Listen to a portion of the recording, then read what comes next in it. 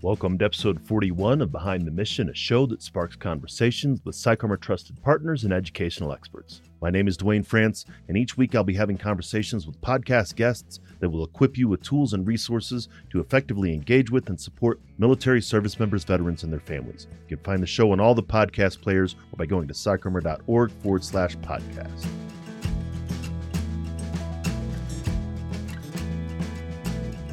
Thanks again for joining us on Behind the Mission. Our work and mission are supported by the generous partnerships and sponsors who also believe that education changes lives. This episode is brought to you by PsychArmor, the premier education and learning ecosystem specializing in military cultural content. PsychArmor offers an online e-learning laboratory that's free to individual learners as well as custom training options for organizations. You can find more about PsychArmor at psycharmor.org. On today's episode, we'll be featuring a conversation with Chris Spencer, a director of operations at Oracle Corporation. Chris's current role is helping to lead the global onboarding effort within Oracle. He also leads the planning team for a campus hiring program for the U.S.-based sales organizations. However, his passion lies in co-leading the Oracle Veteran Employee Resource Group, MAVEN, the military-affiliated veteran employee network, where he can wrap his skills, day job, and purpose into one intended outcome. Find out more about Chris by checking out his bio in our show notes. Let's get into my conversation with him and come back afterwards to talk about some of the key points.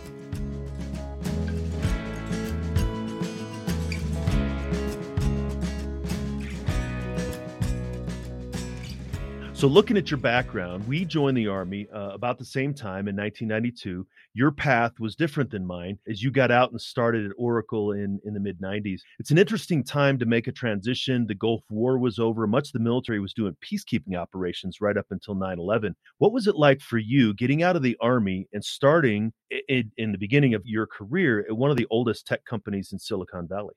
Yeah, no, and you're right. It was, that era is very different. And it's funny because when I got into the Army, the first thing I was doing when I got there was everybody was coming back from Saudi. And so one of my jobs was cleaning the sand out of all the vehicles so we can get to the stuff we needed to do. So that's the fun part. But that is indicative of peacetime stuff. So when I had gotten out of the Army, it was because there wasn't a lot to do. Some of us will join for specific reasons that are relative to college learning and jobs, and we'll look for things that will give us a career outside. I had gotten out on the position of trying to reenlist and have the ability to go do some fun stuff, and that wasn't going to be possible. So I got out on a 90-day drop to go back to school because I figured I had made my 5. I'd achieved most of what I was going to be able to achieve under the circumstances, and I think that was just the icing on the cake for me to realize that maybe I should make a different choice. Young family starting out. And so when I had gotten out, it was December 22nd, 95, right before Christmas. So it was a great time to be home, finishing the decision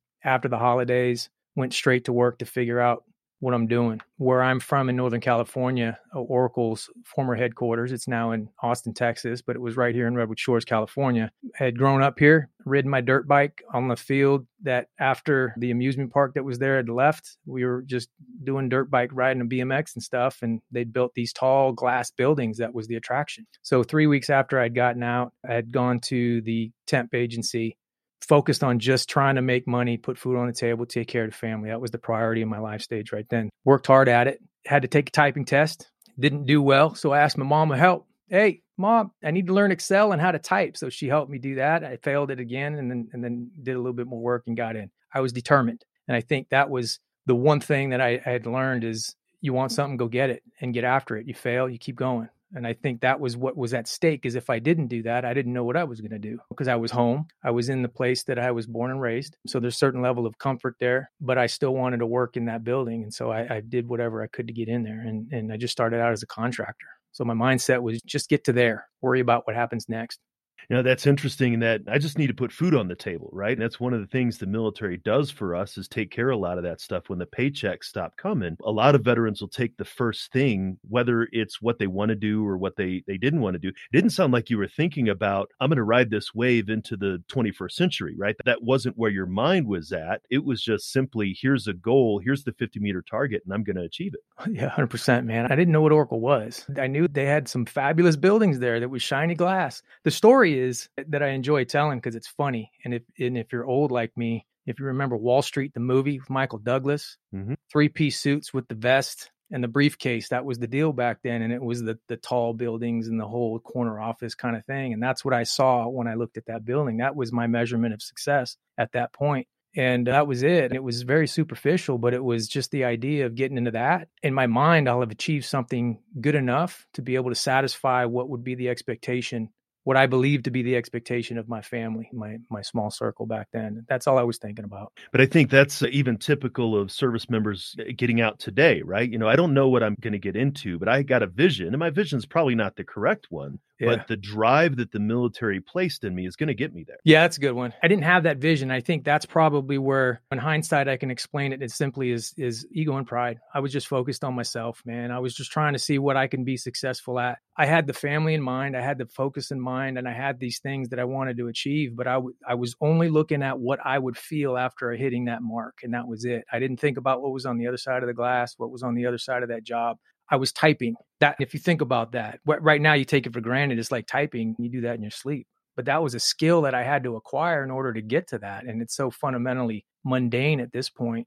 But that just gives an indication of how short my vision was. But it wasn't after that I think what I had learned in the service and understanding strategy, critical thinking, taking care of things in a different light, more outward thinking, it's things that happened after that kind of flipped the switch for me. And I think that part of your journey, I mean, you're absolutely right. I was in Germany in the mid-90s about the same time when you got out, and there were two computers, one in the motor pool and one up in the company operations. Like nobody had a computer. I don't even think I accessed the internet until 99 or something like that. Yeah. Right? And so at that time, and the military is much more a high-tech occupation now, but at that time, it wasn't primitive, but it was still very hands-on. And so leaving that very hands-on and then getting into the tech industry, and again, really getting into Oracle, at what point do you think you really saw that this isn't just a temp job, this isn't just a contracting job, but I can actually have a career at this really storied organization? Yeah. So there's a couple things with that. I didn't know anything about technology. My mom had brought computers into the house and they were super expensive. And she had a little shop that she would go find these things and she would play the games. And that was my introduction to it. And I really wasn't into it. I was outside working on my car and doing that kind of thing. And coming into a place like Oracle back then, probably one of the beginning of the storied experiences that became what Oracle is the foundation of it, or what it is today. It was mysterious, right? It was black and red, and it was there were things going on. So when I was inside working on projects using technology, I became so overwhelmed with the capabilities of what was happening. And of course, Oracle was developing a lot of its own product inside, and we'd be using some of those things. And it was probably one of those things that distracted me well enough to understand, if you like working with your hands, which is what I was doing when I went in and what I was doing before I went in, it was now being able to combine and connect. Working with your hands is similar to working with your mind. You were so fascinated with what was going on and curious that you didn't think about those other things. And that was probably where I started to understand how to build the relationships with others, because they had knowledge of things that I was tinkering with. And I was like, I didn't have a place to go to find anything. This person had some information and I wanted to learn it. So I connected with that person, and that got me a little bit further, and I connected with somebody else. The first 2 years there, I got hired at some point after 6 months to do this stuff. But the first 2 years, I probably switched careers 3 times. I was working on a spreadsheet, so it's desktop software, understanding that. And then I was curious about the operating system. So then I started to look at the Windows platform. And then I was working with the laptop, and I had met a desktop engineer there, and he was showing me how to replace components. And then I started to geek out on that stuff. And then there wasn't a need for that. So I learned HTML to now maintain some web pages for one of the groups in there. And I think that now started to introduce me to strategy, to company business models, to information flow on how to now generate leads, how to retain information for being referenceable for sales and things like that. So it started to open my eyes to the much broader scope of what technology is really about. I think that's a really interesting path in that, again, you had a vision, as misguided as it might have been, and a need. I'm going to get the bills paid, and you could have stayed there, but then you were in an organization that was complex and multifaceted enough to really help you carve your own path. And I'm sure that many companies are like this. There are a lot of opportunities for veterans when it comes to the tech space in a wide range of roles. You just listed some of them, not just coding and cybersecurity, but sales and content development opportunities. Some service members and military spouses, though, think that getting into the tech industry is beyond them, that it may be sort of out of reach. Yes. Still dealing with that today. And that was a great example of dealing with it back then. I didn't know what technology was, but I knew it was foreign to me. And so when I got in there, it's about people. Essentially, if you think about it, you go into the service and you're doing something support. I don't care what MOS you're in or what branch you're in, you're supporting somebody or something. When I got in and I was no longer distracted, I was also now comfortable and secure with, I'm good. I have found it. Like I said, I got distracted with all of the tinkering with things. And then it dawned on me that I'm supporting somebody. I'm allowing myself to be curious enough to take what I had learned, apply it into something new, be okay at it, knowing that I still need to learn at it. But what I'm doing now is affecting somebody else's ability to get their food on the table for their family. And so it just translated with my military skill, my own personal values and curiosity, integrated the two of them, became no longer distracted or concerned about, am I going to be able to take care of my needs? That's done for now. And I just kind of gradually still kept being curious about how I can continue on supporting others in what they're doing in the pursuit of their career choices and their job responsibilities. That became my journey. That reconnected me with my purpose. From there, it just took off, man. And it seems like that had to take a certain amount of cognitive flexibility, right? I mean, if we're locked into, if I was in logistics, right, for 22 years, if an infantryman says, I'm not going to be anything other than security or law enforcement or something like that. If people are locked into, if I was a cook, I must be in the culinary field. If I was finance, I must be in the financial industry. Then your path required more flexibility for you to say, what other opportunities are out there? I'll take what I learned in the military, but I'm going to apply it to a totally different venue. 100%. That's it's inward thinking. So I went in as a mechanic. I was mechanically inclined. I went in as a 6'3" Gulf in the Army. So I was in third shop, fuel and electrical. I was working on starters, alternators, heaters for track vehicles and things like that. Got out. I'm not doing that. I didn't want to do that. I thought when I went in, I wanted to establish a skill and come out and I'll be a mechanic and that's the field. When I got out, I wasn't wanting to do that anymore. So the evolution of my life stage had me wanting to focus on something else. And so I just applied the theory of what it is on what you do when you're a mechanic is you want to work with your hands and be creative and figure things out. That's, I think, the distinction between any MOS that you have. Just realize that it's not what you're doing. It defines what you're going to do. It defines you to understand what you're capable of doing. So you can take that and just apply it almost anywhere because what people are looking for is the capability of potential. Are you capable of learning this? And are you interested in doing this? Because that translates into the commitment and dedication of completing, finishing the commitment and responsibilities that go with it. I'd actually gotten laid off. I think that's the missing component that maybe fill in the blank. It's probably within that 2 years that I realized what business was. They didn't account for me. I was laid off, but I kept my relationship with the person that hired me. 30 days, I was back. I was fighting to come back in. And I think that is the combination of the lessons learned is to say, I'm going to be persistent on what I want to do. I still want to be here. How do I crammed to learn. And then I got back in. I learned what the relationship part was, connected the dots. My passion, my purpose, my resiliency. I didn't call it back then. Back then I was just probably, desperate was probably a good word. Got me back in the game. Doesn't take long for me to figure out that I can fail as many times as I have to get the point, but sometimes I don't have to fail more than twice. I think that's a really good insight for veterans who may be considering getting into tech. They think it's beyond them because they don't have the skill. They think skill is required. But what you just said there, it was aptitude and determination. We got all kinds of aptitude and determination. The infantry of today is more technologically inclined than you and I were back in 93. They have computers on their hips. But veterans don't realize that their aptitude and determination can help them succeed in the tech industry. The skill will come. Here's the thing. You're 100% right. And that's the hardest message I've found to be able to articulate because you got to convince people of their own demon. It's not the case. First thing is to realize that what companies do you know and why do you know them? That's that whole part of the psychological assumption that we make, what's in our head and how we talk ourselves into believing things and the perception that's created after that. And all of a sudden, if we're left unattended, that all of a sudden in our mind becomes a fact. And the reality is it's not. It's just a place to work, but there's people in there that do all kinds of things. And if you get that exposure, you can immediately assess that situation to understand that better. It's just trying to get people to see it. Because it is true. If you see it, you believe it. You still have to fight with it a little bit, but the reality is it's the hardest thing as a hiring manager right now to help others understand, is because they're thinking one thing and I'm trying to explain to them what I'm looking for as a hiring manager is your ability to understand what's needed and fight yourself to know that it's not what you think. Let it go. And let's talk about it. Once you do that, then we can talk about the fact that, can you solve problems? Yes. Can you understand when you look at something that you can have an unbiased perspective on what is actually happening? Yes. Because that's assessment, situational awareness, right? You're understanding the components of how you're seeing and hearing and observing, and you're able to make a relationship with an action. That's basically the same thing.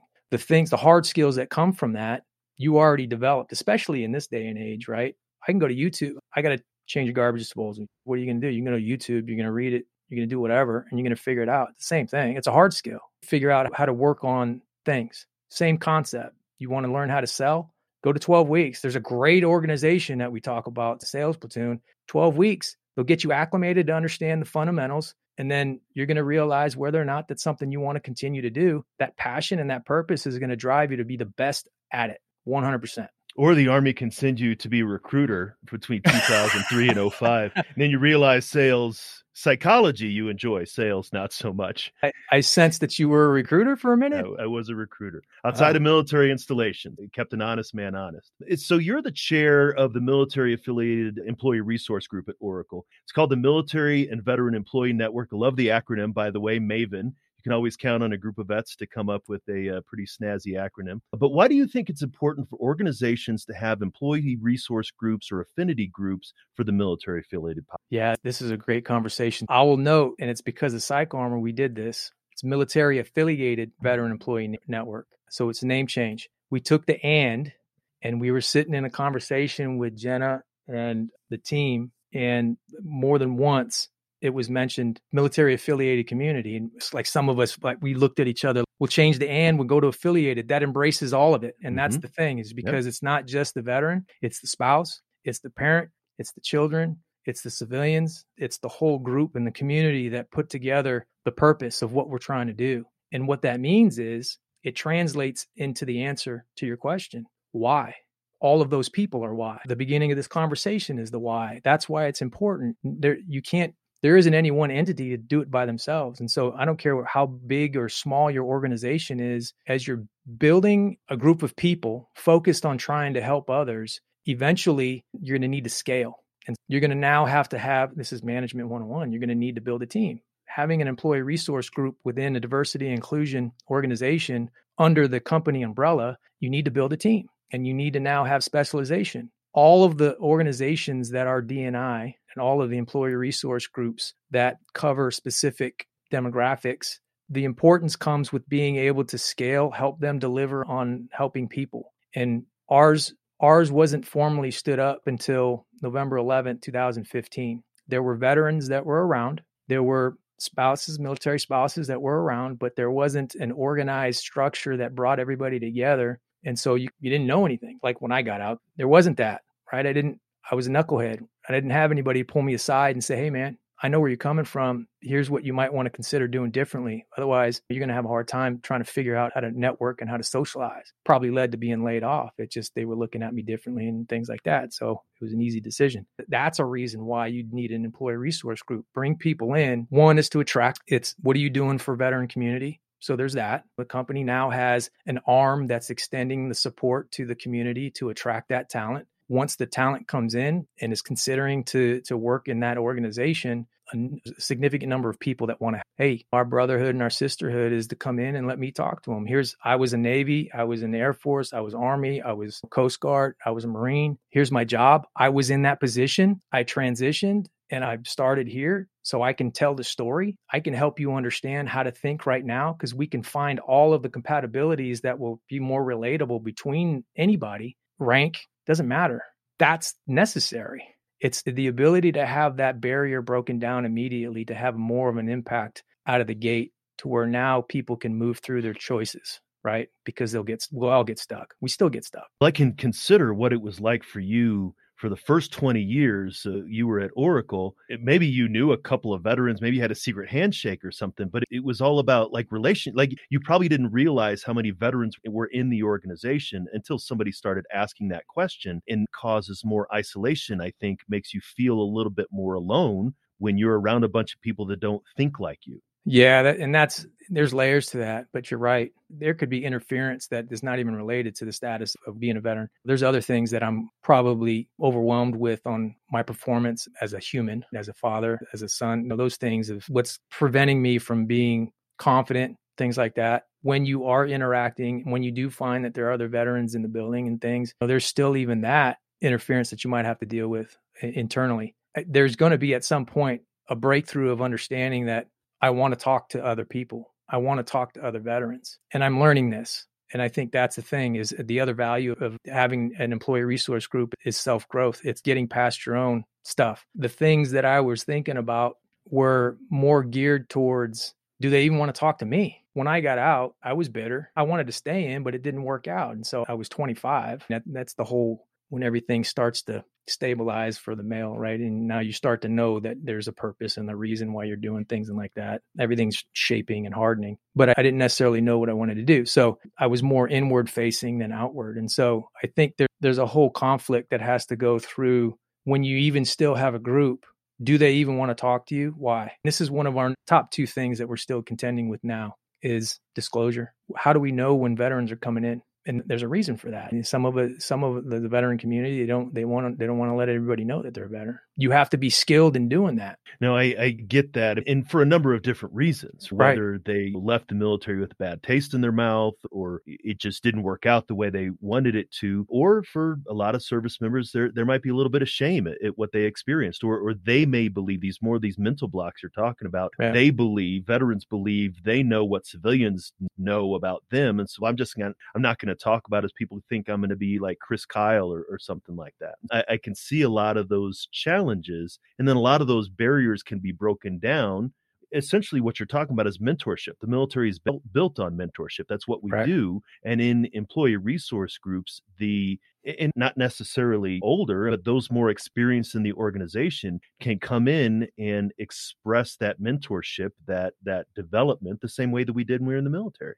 Yes, 100%. And that's it's cyclic, right? So what we're doing now is we're trying to provide different things. We're offering different things. So it's all volunteer, right? So this is not what we're getting paid to do, but it's what we love doing. And we try to offer things that are more tailored toward when you find something that you want to participate in or contribute to, you'll have choices. So we have general activities, social activities. We have meetups, and this is all virtual now, but we get on there and we just have coffee and conversations just to meet people. And then we have little educational opportunities where we'll bring people in, talk about, like we just had your personal brand the other day. And it's talking about topics of things that might generate some interest for some people sometimes. We have more in-depth type of events to where guest speakers of a significant background and talking about topics. And some of them are related to the military and some of them aren't. It's more developmental. It's more educational. It just depends on what it is, because it may not be something that everybody's looking at military all the time. Some of us are like, yeah, we want that, but not maybe something, mix it up a little bit. So trying to find the purpose that people will come out and enjoy it's a challenge. But I think that's just having high expectations on performance anyway. We want everybody 100% of the time. And sometimes you just got to realize that it's not going to happen that way. What you're doing is you're offering choices for people. When they're ready to show up and help out, they will. Now, you get into days and events and activities like Veterans Day, Memorial Day. We look at the top 5 of the things that we'll do is Memorial Day, 4th of July, 9/11, Veterans Day, Wreaths Across America for the holidays. You sprinkle those in between those. You have food drives, the Toys for Tots, all of these components. There are other activities that we know people want to contribute to. That's the factor that weighs in, is when you have an ERG, you got to think differently and you have to get past what your expectations would be. Can't take it personal if not everybody's showing up 100% of the time. 100% of the time, people will show up. No, I think that's a really great illustration. It's great to hear that Oracle, again, as long as it's been around and the size of the company, the really just the value of Oracle itself is focusing on military and veterans and their families. So it's great to hear that. If people wanted to find out more about Maven, Military Affiliated Veteran Employee Network, if they want to find out more about that, how can they do that? Yeah, if anybody that's wanting to know more about our Military Affiliated Veteran Employee Network, Maven, contact me directly. I'd love to connect with anybody that wants to talk about it. I'd love to connect anybody inside the company to talk more about it. There's a lot of activities that we're planning for the rest of this year, but there's a lot of other opportunities that I would love to be able to connect the right people for the right reason on anybody that has questions on what it's like to work in technology. And it's not just something that you're going to code develop. If one more person says that, yeah, I was told through TAP that project management is the way to go, talk to me, please. It probably can be something, but it's not the end all be all, right? There are layers to everything that you're hearing. And that's what Maven can help with, is we can provide resources to anybody that's curious, even after you've contacted the recruiting teams. If you're looking for a job or things like that, or a career, hit me up. Absolutely. Well, I'll make sure that a link to your LinkedIn profile and any other contact information is in the show notes. Thanks for coming on the show today. Yeah, you bet. Thanks so much. Thanks for having me. And thanks to PsychArmor for everything that the team's doing. And this is something that we're depending on, and we're incorporating in a lot of things that we're doing. So we're very grateful to have a partnership and a relationship like we do.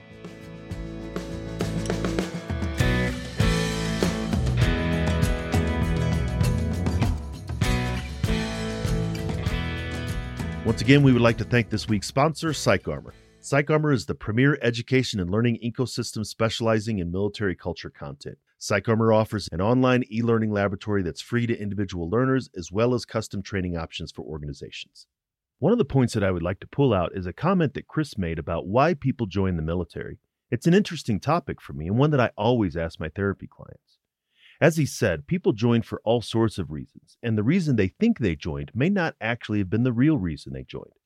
A 2013 research article highlighted a study that showed that individuals generally join the military for one of four reasons: institutional, a desire to serve; patriotism, a desire for adventure or a challenge, or their family was involved in the military. Another reason is future-oriented, a desire for a military career or money for college. Some join for an occupational reason, a desire to support a family, that it might be the best available option, or learn a skill or a trade. And it might be pecuniary, something that's purely financial, repayment of college loans or bonuses. Chris's journey was one that he may have been looking for an occupation, but he was actually looking for a challenge as well. After my discussion with him, I was considering what caused him to leave the military and join Oracle, and why I stayed in. And it turns out that I was feeling the same thing at the same time that he was considering getting out, and I was looking for excitement, adventure, and really wild things, which is why I re-enlisted to jump out of airplanes and spent 3 years in the 82nd Airborne Division. By that time, the Army had its hooks in me, but Chris didn't have that opportunity. It worked out well for him, though, spending 25 years in one of the leading tech companies in the world.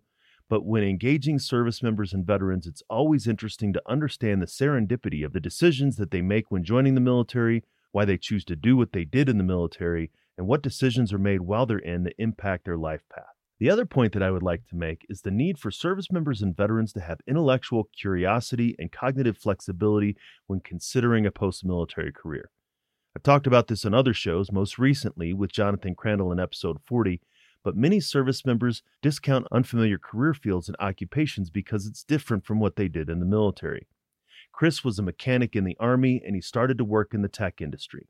While there may not have been a direct connection there, once he was in it, he found that he could apply his creativity and ability to a spreadsheet the same way he did when he applied them to an engine.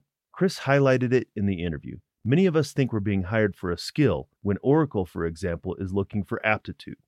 Skill can be taught if someone has the aptitude to learn new skills and apply what they know to a unique situation. If someone has a particular skill but does not have the aptitude to learn new skills, then they're not a good fit, because things are constantly changing and adaptability requires lifelong learning. As Chris said, he had a handful of jobs within the first couple of years he was at Oracle, and it was a unique situation where his curiosity and intellectual flexibility met the opportunity to learn new skills. He was able to take advantage of that convergence, and many veterans are able to do so as well. I highly recommend that you reach out to Chris to talk about opportunities at Oracle, or about his journey in general. His LinkedIn profile is in the show notes. For this week's PsychArmor Resource of the Week, I'd like to share the PsychArmor course, Building a Veteran Employee Resource Group. Do you want to increase veteran retention or recruitment within your organization? Are you looking to bolster your company's community outreach programs and build a military-friendly culture? Employee resource groups may be the key to achieving these goals. This course discusses the steps to successfully build an employee resource group and the benefit these groups provide the employee, employer, and your organization on a broader scale. You can access the course by following the link in the show notes. So thanks for taking the time to listen to this episode. Make sure to take a look at the show notes, which you can find at psycharmor.org/BTM41, as well as on the PsychArmor website. You will find the link to everything we talked about in today's show, as well as hundreds of online training videos delivered by nationally recognized subject matter experts who are committed to educating the civilian community about military culture. All of these courses are free to individual learners. Thank you for joining me on this episode and for continuing to join us on this journey. You wouldn't be listening if you didn't care, and it's that curiosity and passion for supporting service members and their families that we want to encourage and increase. Come back each week for another conversation, and make sure to engage with PsychArmor on social media to let us know what you think about the show. I'd like to express special thanks to Operation Encore and Navy Seahawk pilot Jerry Maniscalco for our theme song, Don't Kill the Messenger.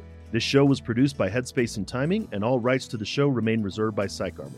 Feel free to share the show. In fact, we would like for you to do that, but make sure you let folks know where you heard it. Join us next time for another great episode, and until then, stay aware, get educated, and be well.